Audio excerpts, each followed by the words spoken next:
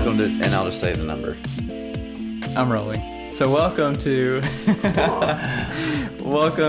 Digitally Built, podcast number 6. 6. Yeah. Executed properly. Man, Very that's nice. telling a story right there, you know? Damn. So we are talking about story this week. Yeah, And we're not gonna do any. What do we usually do? We usually just do like. we usually do a little bit of like, hey, here's some business ideas, or here's some personal development ideas, and then we go into some tech stuff and apps. And this week we're just gonna just straight focus on none of that and just more about crafting stories and messages. And We're gonna break it up into 3 like segments, like people stories. So like NGOs and yeah, we're back at my house this week again, and Jesse almost just killed my cat. no, it's fine. Okay, cool. At Leggy Bird Photos, you didn't hear that. So 3 different. So for NGOs and church groups and nonprofits, if you want to tell some people stories, we're going to start on that. We're going to talk about like branding, business messaging. That Jesse has some great insight into that. And then what's the third one we decided we're going to talk about? Events. Events, and trying to find story in the middle of events. Sometimes those events feel kind of like haphazard and just shoot everything and figure out something with some music and blah blah blah and move on. So we're going to do those 3 different types of stories and some just stuff that we've learned. We don't know everything, but Definitely don't know maybe this will everything. help. Need a lot of help too, because I know I do. Because at the end of the day, I think I've talked about this before. I'm not really much of a writer.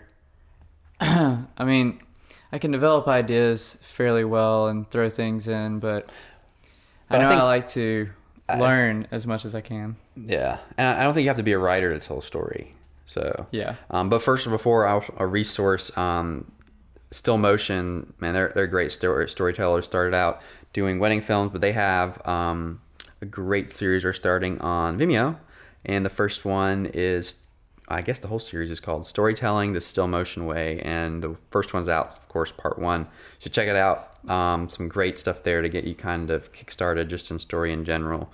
Watch the whole thing, all very, very good stuff. But let's start out with like branding and business. And when a client comes to you, Jesse, and is a business and they want to start kind of like venturing out into the YouTube world.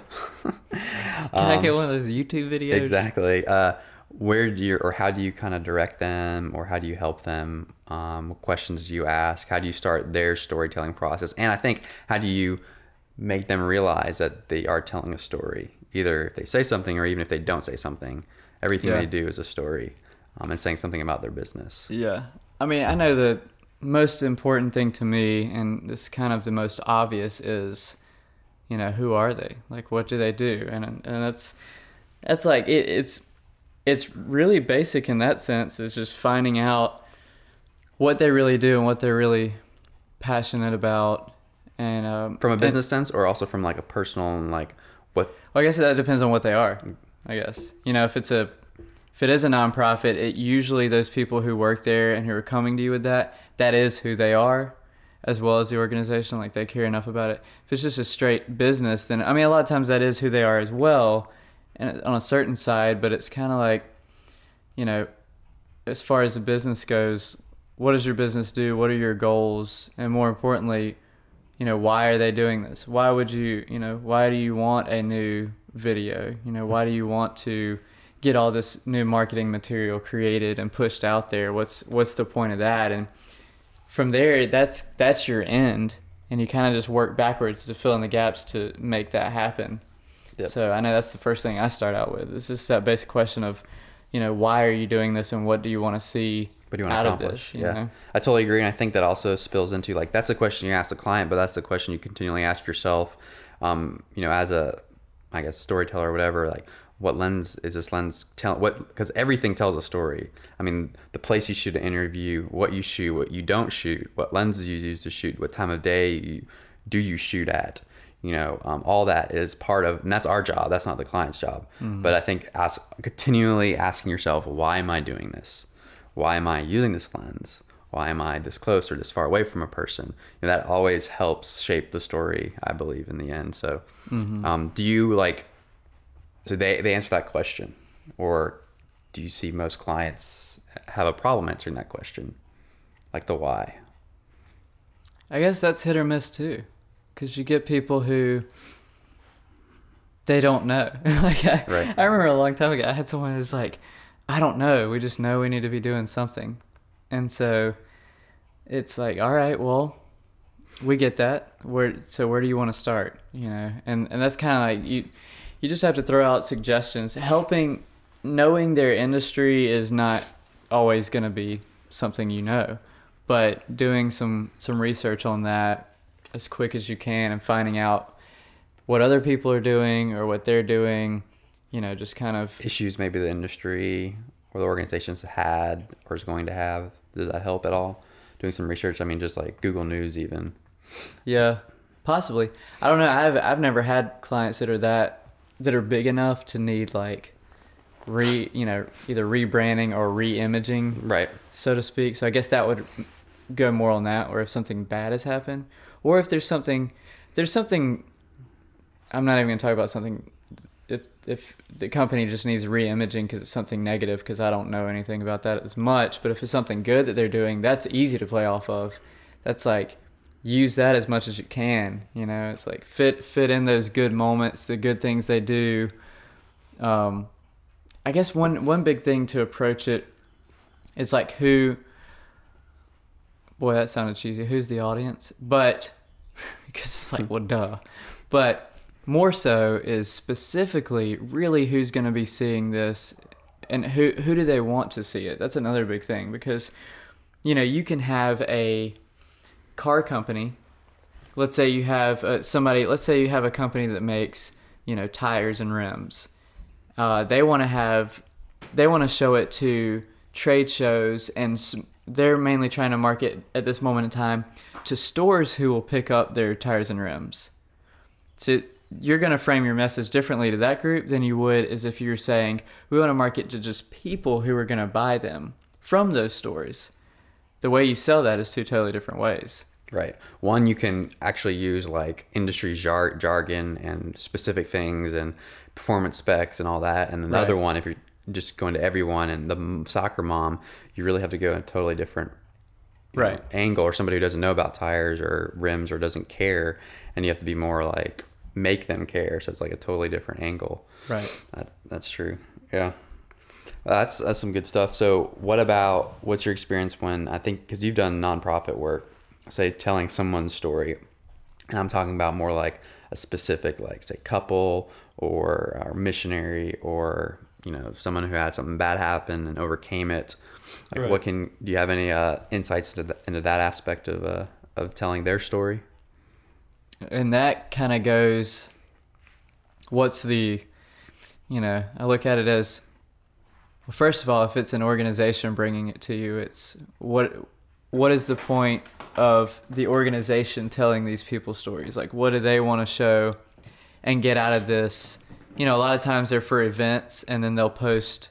Nonprofits love to do events, and they love to are now starting to really like to make videos for those events, and then the videos are sustainable, so they keep going. They're not just specific to that.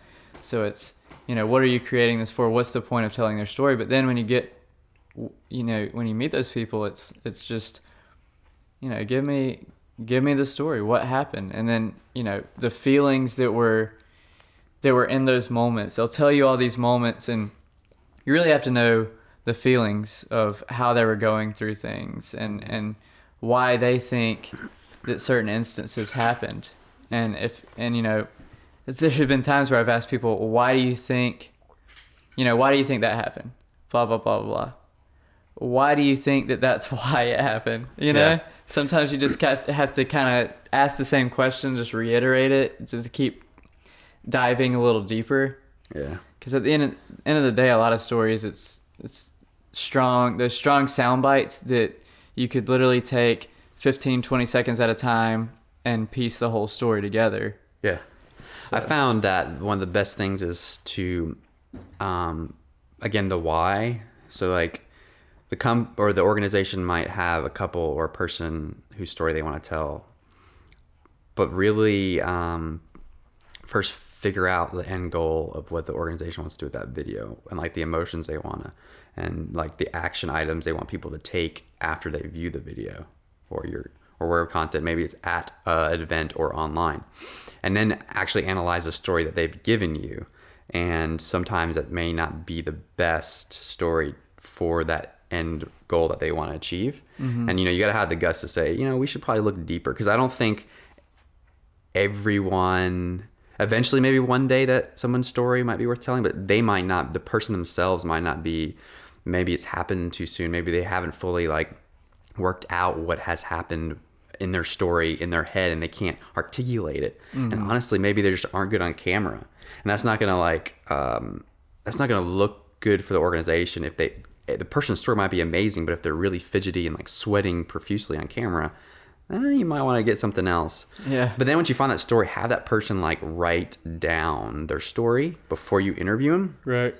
And so they get to work out their story on paper, because a lot of times when you tell a story to someone else, there's a lot of assumptions that are made and just things that are skimmed over and not worked through. But when you're doing an interview, you really have to break down everything and explain it clearly, and have the person who is being interviewed be able to do that concisely.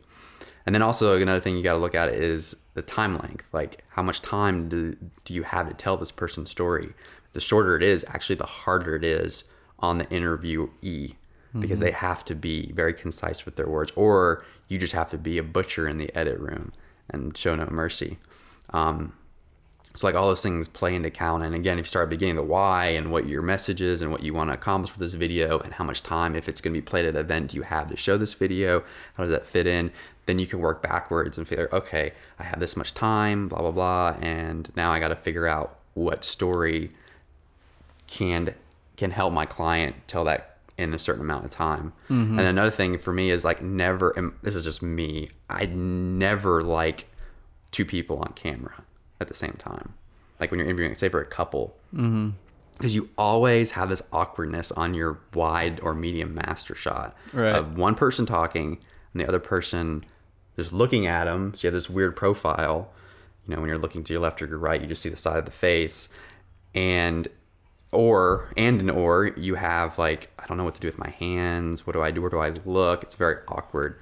So I try to, like, when I tell a story where it involves maybe a couple or more than one person, is interview them separate and use your ability as a storyteller to weave in, even if they're a married couple, you can, through story elements, show the audience that they're married.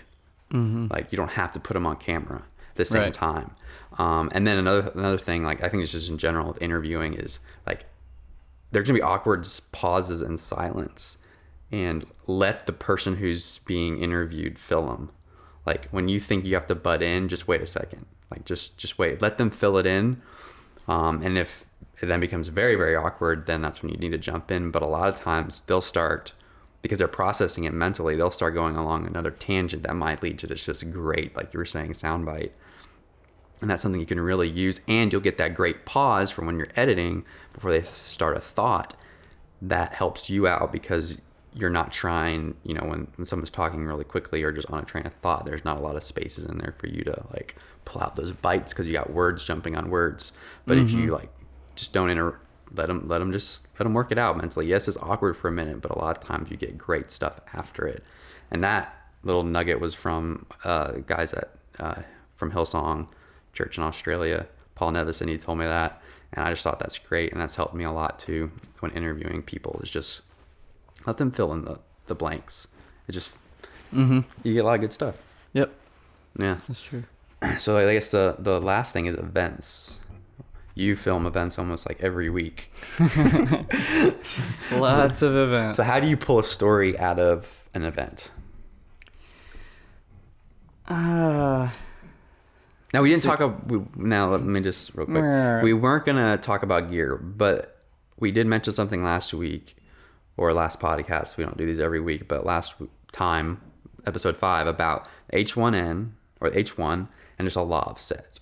And I think at events, like, that little set can be really powerful, because what's great now with sensor technology is we don't need a lot of lights. We don't have to light something, but we can go around, just throw a lob on someone really quick. Maybe frame it tight so they don't even have to tuck it in their shirt, and get some small sound bites. I think that helps tell stories at events much better when you have people that have experienced the event or help put it on. I know with Life University, you do some work for. They have that lecture series where they speak and there's people around and they have students, but then you also do an interview with the speaker and talk about that really helps bring that video together. Yeah. Yeah. Having dialogue to drive an event video is very crucial, or else it's just, unless you can get a solid master of the speaker, and then piece in their dialogue. A lot of event recaps are really great if you can get that solid shot of the people speaking and get their audio, and you can splice that in as well. But I like having a setup, an interview setup ready in another room, out in a hallway, somewhere that's away and quiet. And then during the middle of session breaks or after the event, or even right before sometimes, because you can get anticipation moments. Those are good to start off a video as well. You bring that person out there, do that real quick. You're not sacrificing anything. You have your lights set up and all of that, and they can go right back to it. But it just all depends on what event you're at, what time you have, let's be honest, the weight of the video later, if it's gonna really need to be nice, or if it just can just slide by and just be a little short recap is.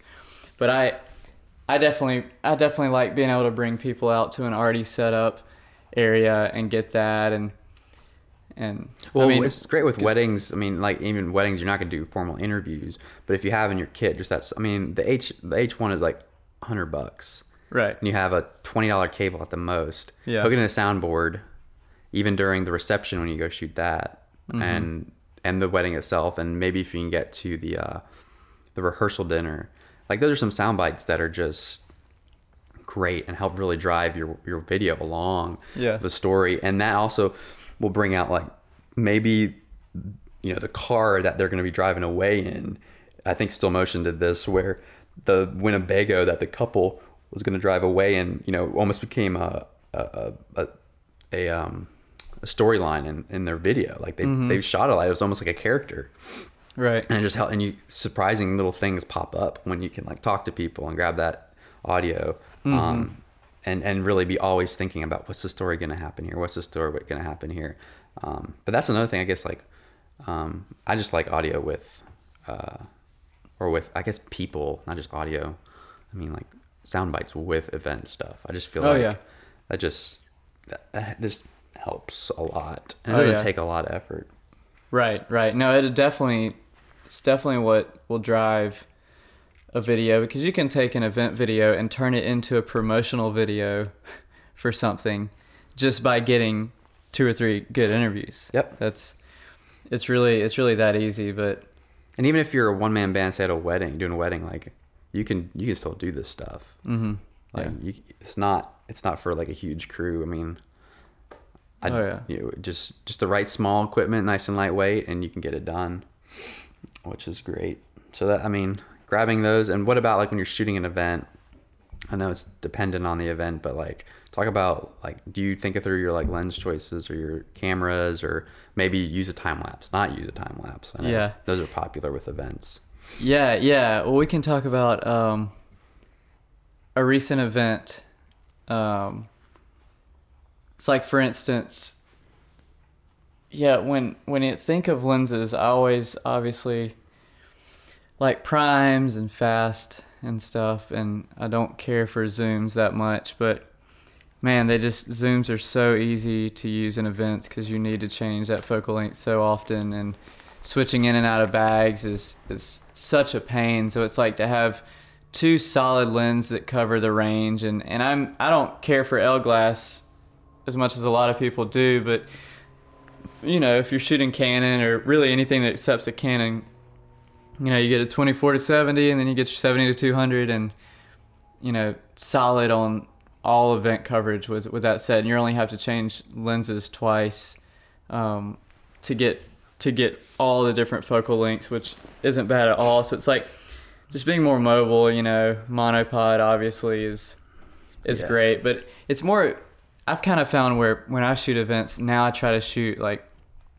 a wide, medium, and tight of almost every place I'm in. It's like, if it's of a stage of something and I'm on the side, I try to get a low angle wide, then get a medium of whoever's speaking, then try to get a tight, and then I'll turn around and move around to a crowd shot, and I'll try to get a wide from that position, a medium, and a tight. You know, if it obviously it's all within reason, if it makes sense and if it looks good. But yeah, just covering all your bases, all your angles to be able to do that. And then Do you start out with wides when you walk into a room and then tighten up, or do you do the yeah, reverse? usually I'll do wides because they're the easiest and they're the quickest. So you'll just set up a wide, focus real quick, and start your little pan. Just a steady little wide pan. And then that kind of gets you, because I don't know about you, but I have to just kind of like get in the mood. I don't know, it's like I have to warm up. It's Really? almost like stretching before you go to the gym. Same thing for me. I have to do a couple of shots before I'm like, all right, I'm creative now. That's funny. Yeah, I don't know what it is. I just have to get a jump started. So a good solid wide shot will do that. But Wide shot warms you up. yeah. But it's just, and also events are a whole lot easier to do if you get there early. But And I always ask for, if you can, like a, I guess an itinerary or a run-through sheet. yeah. Order of events, yeah. and as much tech details as you can. I mean, a lot of times when I'm going to go cover stuff, if I'm going to do a full like coverage, whoever my main contact is, I'm like, hey, tell me who your tech person is and let me call them, because Yeah. you know. And also doing, like, and this goes back to, like, even the point that Jesse was making about business and branding, and like, try to learn as much about the organization, the heart, and what they're about, whoever's putting on the event, as you can, because that really helps you tell the story and you understand what is going on at the event. And it's like, whoa, why are they doing that? That's weird. Yeah. It might make sense in the context of what the organization is about, and also what to focus on with your shots. Like, if you know what they're about, and if it's maybe a fundraising event, well, you know, maybe they give away little trinkets or something. I don't know. Focus on the Right. trinket. You know, that Right. has value. So make sure you know what the organization and people that are gathering, what they're gathering for, and what the organization is about. I think that helps a lot too in your shot selection and storytelling. Yeah, because sometimes you might not need a ton of shots of the audience because it's not really about that. And, you know, other times a lot of times for event coverage, you might need that to record that speaker the whole time. And it's like, you know, we'll set up that, have another camera, bring another shooter, a couple of people, whoever, have enough coverage that you need. Other times you might not need that. So, and it's also about the feel of it too, because I know like recently there was a shoot where you wanted to do the time lapse, and I was like, cool, but at the end of it you didn't really have to for that. We got there late, so we couldn't do it anyway. right But see, like one like that, it was like covering an event, and it wasn't about the event, it was about the person speaking. So it's like, time lapses never hurt, they're always cool, so why not? But I wasn't putting pressure on you to do one, because really you don't have to, you didn't have to have it, because it wasn't like, hey, we're highlighting this event, because that event happens every 2 weeks. Right. It was So- the reason, though, it was for in the future, because Right, just that be able to event- use it for B-roll. That's another thing. If you have a client where you are shooting a few events for them over time, get some shots that you're going to be able to use in other videos. That's another big thing. Build your B-roll up if that's a consistent client. Obviously, if somebody calls you and they're a one-time client, you don't think you're... like weddings, use all the stuff. Yeah, definitely weddings. Like I said, if somebody calls you and they have an event, you've never shot for them, you really don't know that there's a future, shoot the best you can, do the best job, and then whatever. But if it's your second or third video for these people, start, in that second video, start shooting as much of that you can use for other videos. Not to make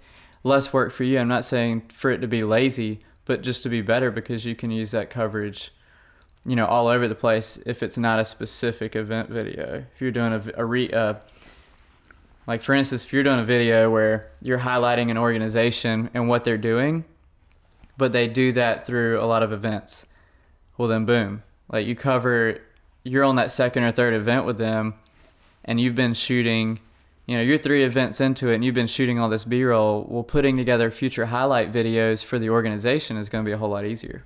And I mean, right off the bat, now you have enough footage if you've done a couple for maybe like a mission video or a vision video for them, because then you have your handy little recorder. You do an interview with the founder or some key people, and you do an overview video. So Right. and you bring all that other footage in. So Right, like exactly. it helps you with other types of videos, not just event coverage. Especially with nonprofits, because nonprofits love to host events for fundraising and showing what they're doing, because that's kind of like their way to do that.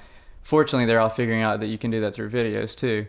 But yeah, if you're doing an organization highlight video, an overview video of who they are, what their mission is, obviously you'll add in other elements to that video, but you can take a lot of that B-roll that you've already gotten and you didn't have to shoot it. Because the worst thing is for somebody to come to you and be like, oh yeah, we don't have any footage though.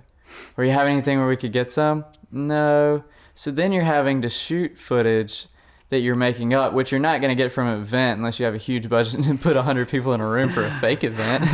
So in reality, at that point, you're having to do a lot more work than otherwise. But I mean, in those situations, you can't avoid that. That's not your fault at all. But being prepared, if you know if you know you're going to need other stuff for that client, is great. Awesome. It is great. Well, that's all I have. I don't know about you. 26 minutes. That's like half the length of all of our other podcasts. Well, let's just focus on storytelling. And the best advice is go tell stories. It doesn't matter if you're getting paid for it or not. Just go do it. If you want to get better at it. Right. A lot of practicing. Also, one thing I've done the past little while is when I interview someone, just because a lot of people are shooter editors now. I mean, most people are, and anyone listening to this probably is, or even if you're not, even if you do other stuff, it's listening to how that interview went. Like when I'm editing it and I see how it went, I'm like, oh, I should have asked this. I mean, you just grew just immediately within 10 seconds. You listen to that clip and the fact that you wished that you had something else, you immediately learned. And so that's always good. I mean, just being able to see things you're involved in, even if you're not necessarily a full video person and you're not interviewing people. Let's say you're just some other designer, or you're just talking to people. I mean, you just need business skills. So when you go to talk to someone else, asking someone about their company and making business connections is kind of like a mini interview. I mean, it's the same process. Like, who are they? What are they about? Totally agree. How can you help them out the best way? So, yeah, learning how to ask questions, I think, just in general, is pretty important. For just like, not just for interviews, but for expanding your business and getting to know people that are also creative and getting new work. Yeah. Because that's the key. Like that, I think that's what a lot of creatives don't know how to do, is ask questions and like spark good conversation that leads to the answers you need to fulfill a client's goals. Yeah, it's funny because that's one thing my mom used to always get onto me about, is I would tell her about something and I wouldn't have many details, and she said, well, you didn't ask about that? And I was like, no. Well, you didn't ask about that? She's always like, why didn't you ask? That's funny. And it's so funny. So I've gotten a lot better about that, and now I have to do that with my wife, Sam, because she'll do the same thing. And I know how frustrated my mom used to be now. Because I'm like, well, why didn't you ask? She's like, just didn't think about it. So that helps. That just keeping that in mind, that always ask more questions, because it's not really going to hurt anything. Yep. Although it will annoy people. I don't think so. If they're good questions, it's not going to annoy people. No, I get annoyed. You get annoyed? Yeah. Stop talking. Or wait. No, that's the opposite. Stop asking questions. Stop asking questions. Oh, Just Google it. Just Google it.